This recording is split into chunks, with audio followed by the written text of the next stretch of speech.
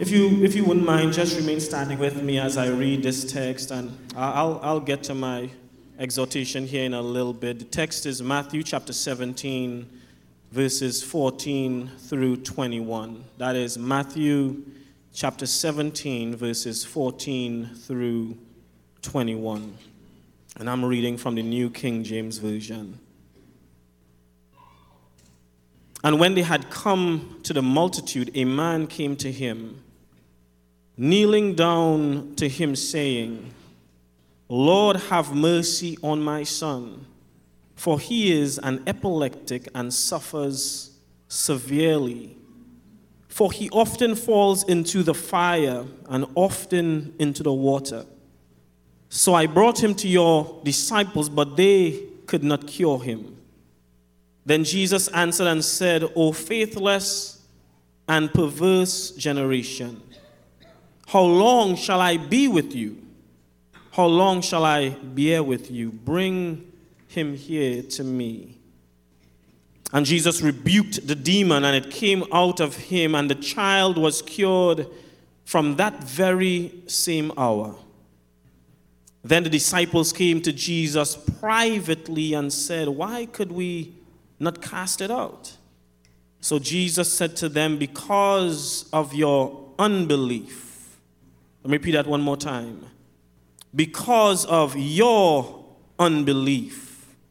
For assuredly I say to you, if you have faith as much as a mustard seed, say mustard seed, you will say to this mountain, move from here to there, and it will move, and nothing will be impossible for you.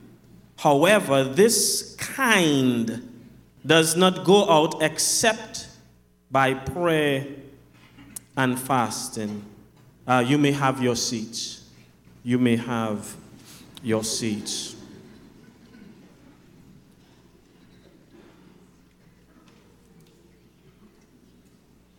For the next few minutes, I want to talk to you from a sermon I've entitled, Use It or Lose It.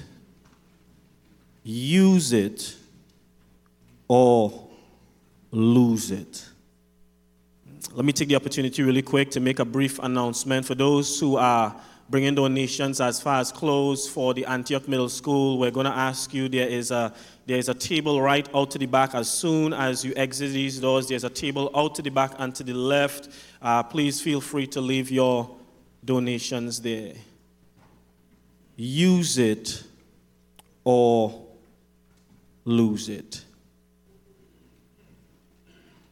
I want to ask every woman in here, whether you have birthed a child or you have helped to contribute to raise a child, I want to ask all the women in here to please stand.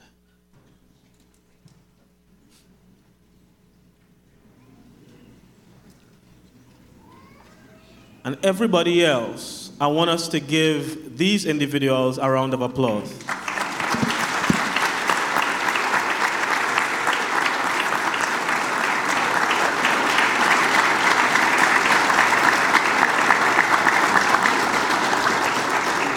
You may have your seats. You may have your seats.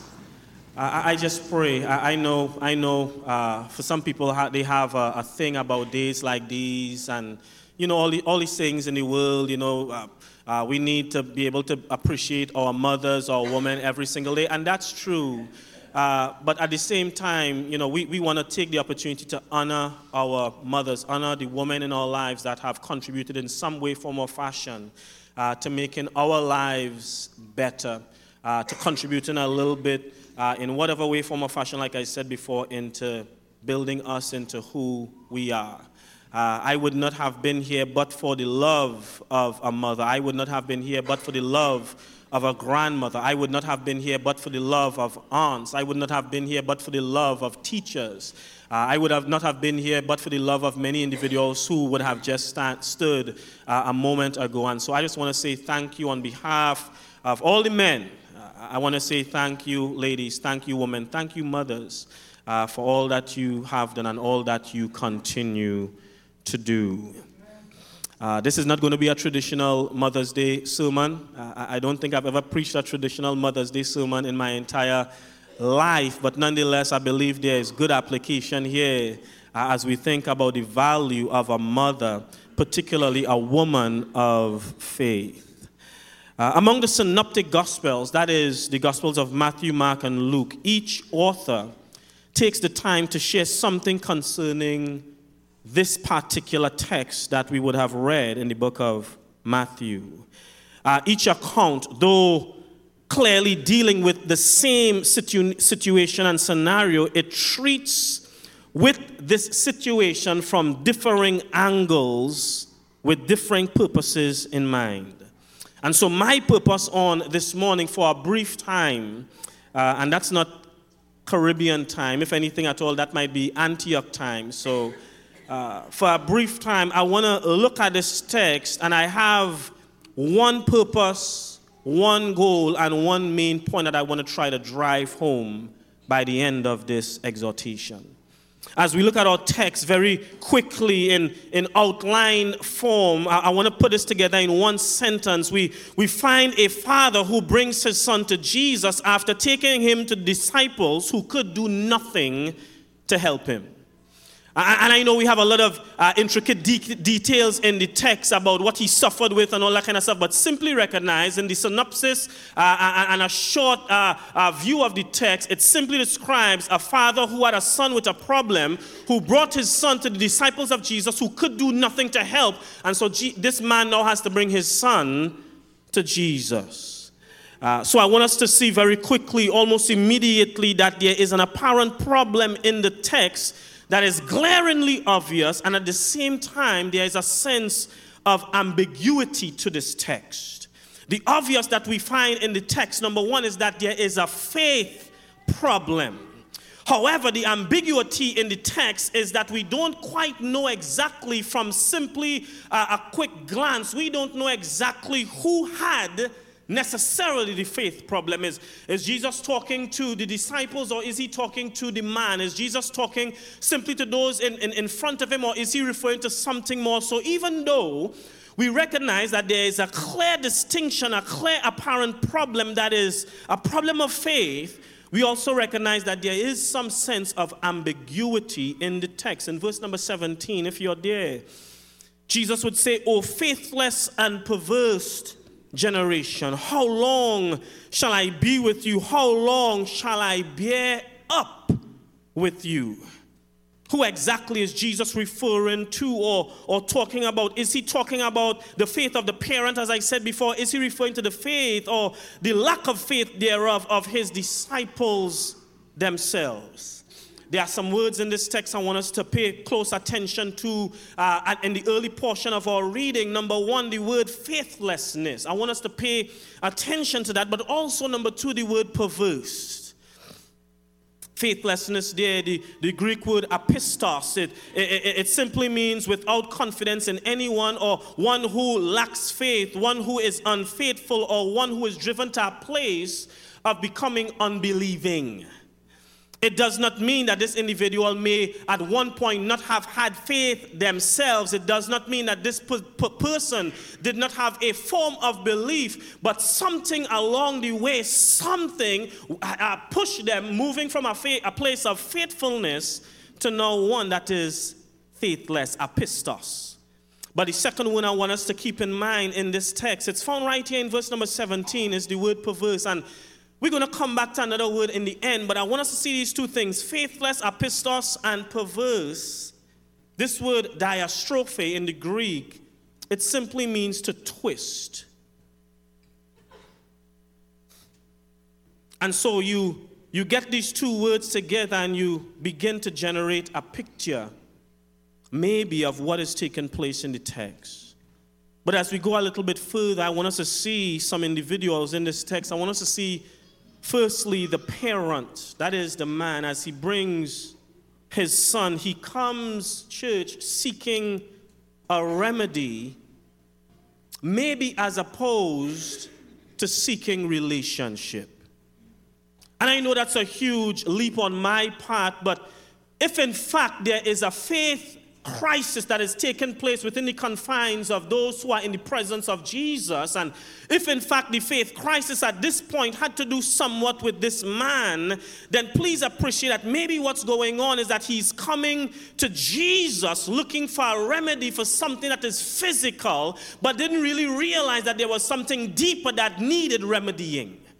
Oftentimes we come to Jesus for remedies for the physical things, not really realizing that it's the relationship that makes all the difference in the world. And so maybe as we see this man, maybe as we see this parent, we find someone who is so overwhelmed, who is so frustrated, who has done everything possible, and he cares so much for the well-being of his child that he is not so much thinking about relationship in as much as he just wants his son to get better.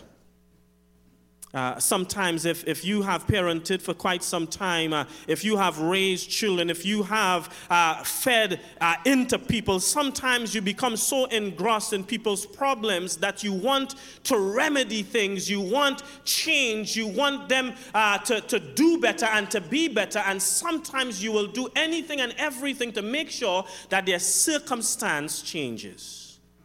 So maybe as I look at this parent, he may have lost a little bit of focus to the extent that all he is seeing is the physical adversity that his child is going through, not really realizing that there is something deeper that his child needed from Jesus. So here it is. Maybe as we look at this parent, we see one who comes to Jesus looking only for a remedy, but not really caring too much about relationship. I'll tell you why that's important, because if you only look to Jesus to remedy physical things, then sometimes when he doesn't deal and treat with the physical things immediately, it puts you in a place of doubt. When you come to Jesus, and you know how we do those prayers sometimes, Lord, bless me because I'm going through this trial. Lord, bless me because I'm going through this difficulty. Lord, bless me because I'm going through this distress. God, I'm in this thing. And sometimes even in our prayer lives, when God doesn't respond immediately when we want or even how we want it, all of a sudden we begin to have a faith problem. But that's because maybe we have begun to focus so much on the external things, not really realizing what truly is at stake. You guys there with me? Not only do we see the parent in this scenario, but we also see the disciples of Jesus Christ. If Jesus is referring to the disciples as far as a faithless and perverse generation, then here's what I want to probably see in the text, and I hope you see it as well. Maybe the reason why they couldn't do anything is because they had grown so confident in their ability to cast out demons that they forgot the source of their power and ability to begin with. It wasn't too long ago, if you go back into the book of Matthew, that Jesus would have given his disciples the ability and the power to cast out demons and to do miraculous work. So maybe in the process of them exercising their ability and exorcising demons, maybe they began to become so self-confident that they lost true confidence in the one who gave them the ability to begin with. In other words, if I had to put it a different way, maybe it became all about their power and not Jesus' power. You're not hearing me on this. Maybe sometimes in life we grow so confident in our own ability to change our circumstance and the circumstances of others that we neglect the one who truly gives us the ability to overcome. So maybe, just maybe, it wasn't just about the parent, but also maybe it had to do with the disciples, that their focus had now turned inwardly and no longer upwardly. Maybe they started to look and become confident in self as opposed to becoming confident and being confident in Almighty God. Nonetheless, the trouble in our text is faithlessness. But here it is. Here's the treatment. As we think about faith, well, look this. In order for faith to do the impossible, it has to be planted. Let me repeat that one more time. In order for faith to do the impossible things, that faith has to be planted. Faith is not just something to have and to hold on to, but true faith, the type of faith that Jesus is describing here, is something that is used. In other words, you don't just have faith. Well, I have faith. No. We know you have faith when your faith is put to good use. We know you have faith when your faith is planted in situations that you encounter in life. Look at this really quickly with me. I promise you I have 4 pages and I'm already on page number 3. Look at this really quickly with me. In verses number 19 and 20 and 21, watch this. Then the disciples came to Jesus privately saying this, "Why could we not cast out the demon?"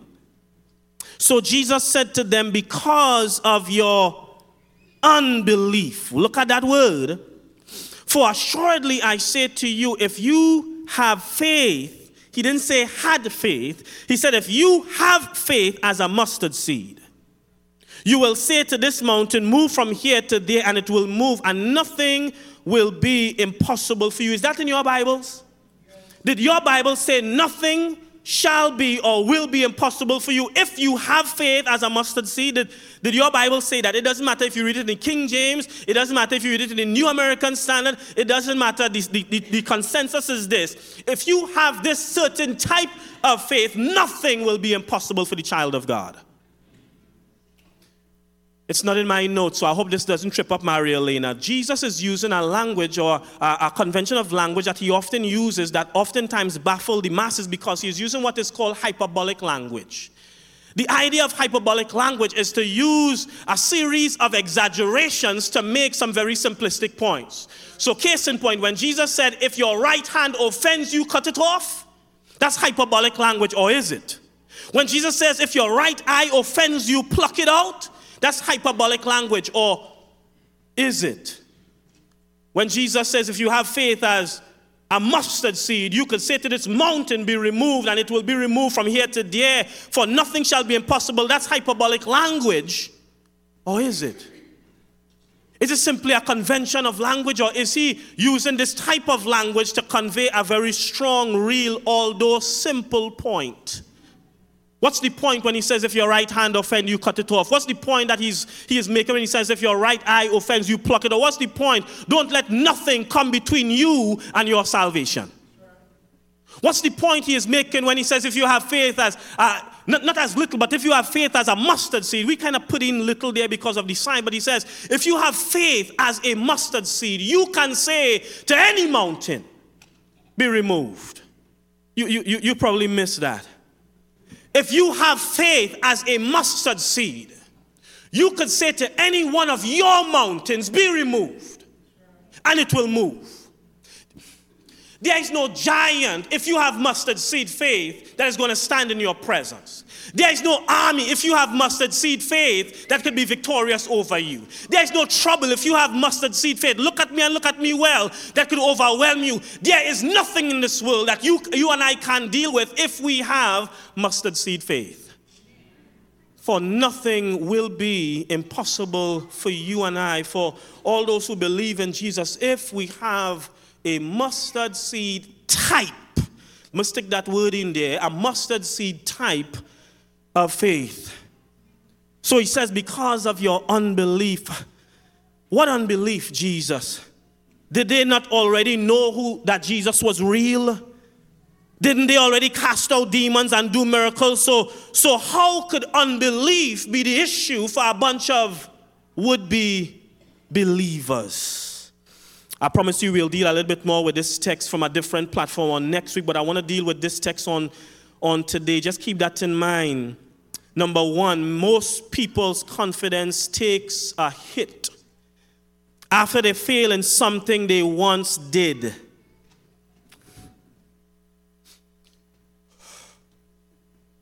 Andrew, I wasn't going to do this, it just came to mind. The Holy Spirit just put it in my mind. It was about 2 years ago, almost to the date, during the course of Fusion, we went to the, well, not we, but, took the kids to the trampoline park. He already knew I'm going to this. He said, oh my goodness. maybe 3 years ago, he would have flipped 10 times with no issue. Maybe 3.5 years ago, he would have flipped 15 times with no issue. But on this time, 2 years ago, he flipped one too many times and there was an issue. Fell on his neck. Confidence after that took a hit.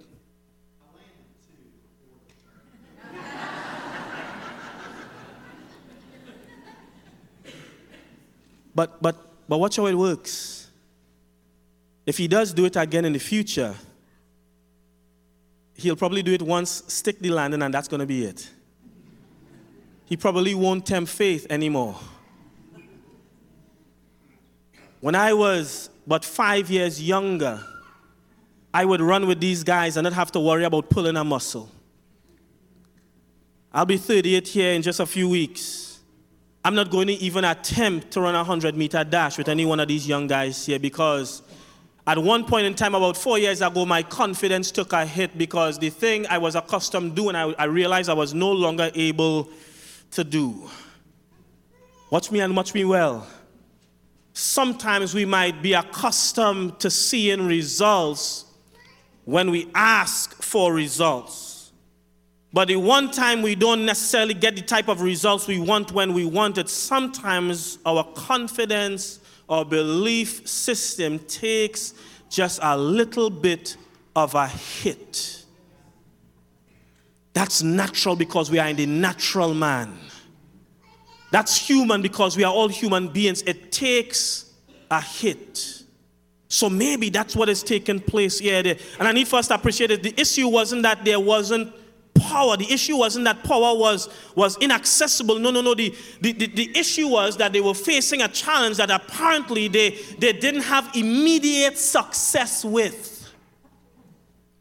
Power is right around the corner. As a matter of fact, when the Father comes and he is in the presence of Jesus, he's in the presence of power.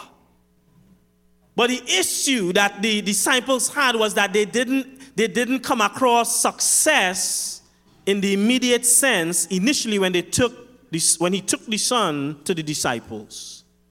And sometimes, here it is, sometimes we need to appreciate this, that it's only through some patience and persistence and perseverance does our faith have the opportunity to work, not just in the short term, but in the long term. Many of us, if we're not careful, we like short-term faith. We like the 50-meter dash as opposed to the 100-meter, the 200-meter, the 400-meter, and the marathon. We like the short burst type of faith. But what we need is longevity of faith. Say longevity. That's what we need. Look to the person next to you and tell them, we need longevity. Oh, come say it with something. Say it like you mean it. Say we need longevity. We need longevity of faith. And so unbelief. I'm on my last page. Let me do this really quickly. How many of us have given up on things and on people because it didn't work out the way we thought it would, or even when we thought it should?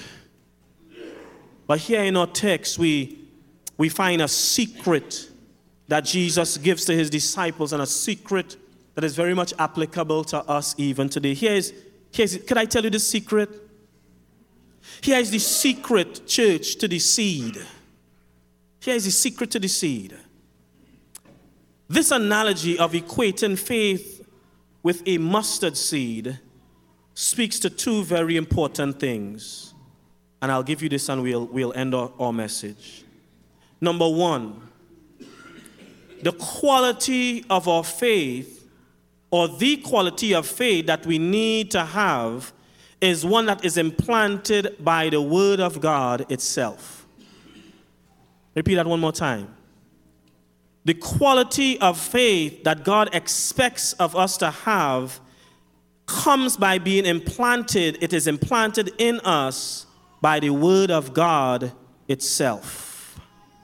Paul would put it this way when he's writing to the brethren at Rome, for faith comes by hearing, and hearing the Word of God. If your faith is based on somebody simply telling you, or your mothers, or something like that, if you haven't searched the Word of God for God to reveal to you who He is and reveal to us who you are, then that's a fickle faith at best. But Jesus is saying, I need for you to have a quality of faith that is implanted in you that came from the Word of God. But number two, this implanted divine faith must be planted into every situation and every person we encounter. So it's not enough for that faith to be implanted in you. It's not enough for the faith to be planted in you. But the faith that's planted in you has to be planted now in others and in every situation. The faith that God plants in us and transplant in us, this divine faith that comes by the Word of God, needs to be planted in others as well as planted in every situation that you and I encounter. Let me show you this. Daniel, come up here really quick. I'm going to be done with this illustration. Watch this really, really quick. I said to you at the beginning, we had some words we wanted to look at. Number one, the first word was faithlessness. And the second word was twistedness. The third word that we find in verse number 17 when he said, oh, faithless and perverse, the third word in that sentence is generation. This is going to become key. Let me show you why mothers are so important. When Paul is writing to the young evangelist Timothy, he says, Timothy, upon every remembrance of you, what I recall is not just you, but what I recall is a faith that existed first in your grandmother, Lois. I wish somebody would help me with this. It didn't start with you. I'm proud of you, young Timothy. You're my protege. You're my son in the faith. But this faith that you now have, this divine faith, didn't just start with you. It started way back with your grandmother. And your grandmother took the divine seed, because the divine seed, when it's implanted in you, has to be implanted in others and every situation.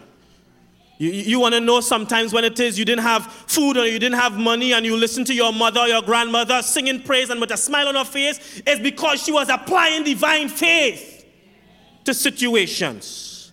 Let me show you how this works. So it didn't start with just you, young Timothy. It started all the way back with your grandmother, but it was planted in your mother and now it's implanted in you. So what's the responsibility? Could you follow the trend? If it started with Lewis and it was transplanted into Eunice and it's now planted into you, Timothy, what's the responsibility that you have to plant it in somebody else? So it's not something to just have and to hold. You got to plant a seed for the seed to grow. The issue is not how small. It's never about quantity in the text. The issue is the quality or the type of faith that you and I ought to have. You guys ready for me to wrap this up? Watch this. So he says it's not about the quantity, but it's the quality. Say quality. Because what that tells me, let me be done. Sit down, bro. I'm done. Let me be done. I want you to see this. I'm not going to ask you to stand. Give me 2 more minutes. I want you to see this. Let me show you why the quality of faith or the type of faith is so important. In the text, Jesus told them, listen, the reason why you couldn't cast out the demon to begin with was because of faithlessness.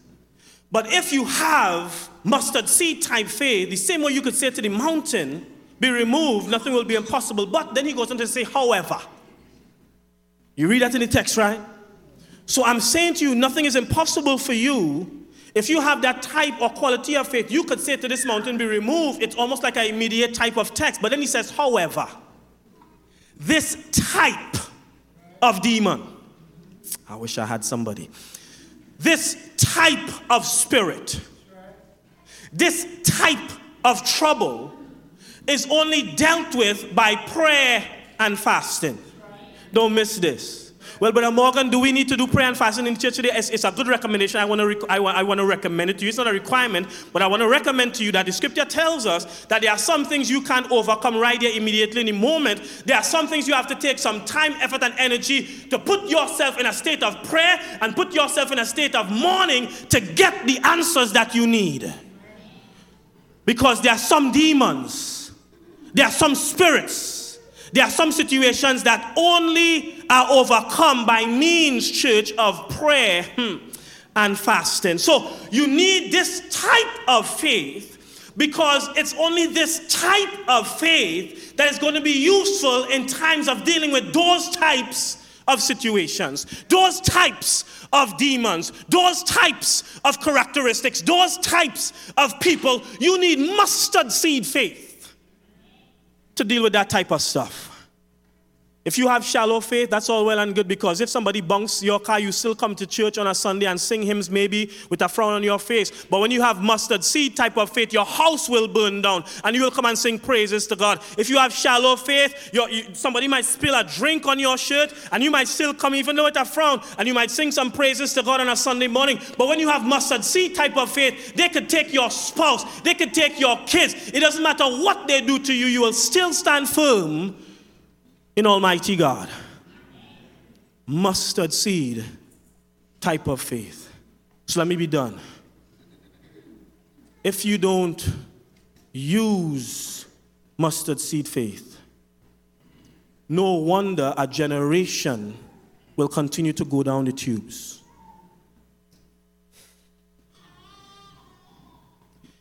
The issue of the generational problem is not just with those people that are 25 years and younger.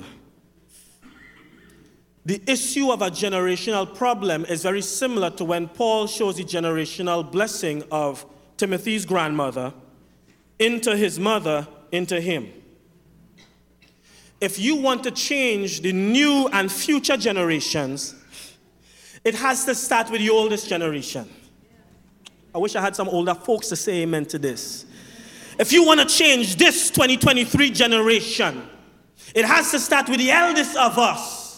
That we need to have a divine faith that is centered and the core is God. We need to have a faith that is centered on the Word of God. And we need to impart that into our children. And they need to take that now and impart it into their children.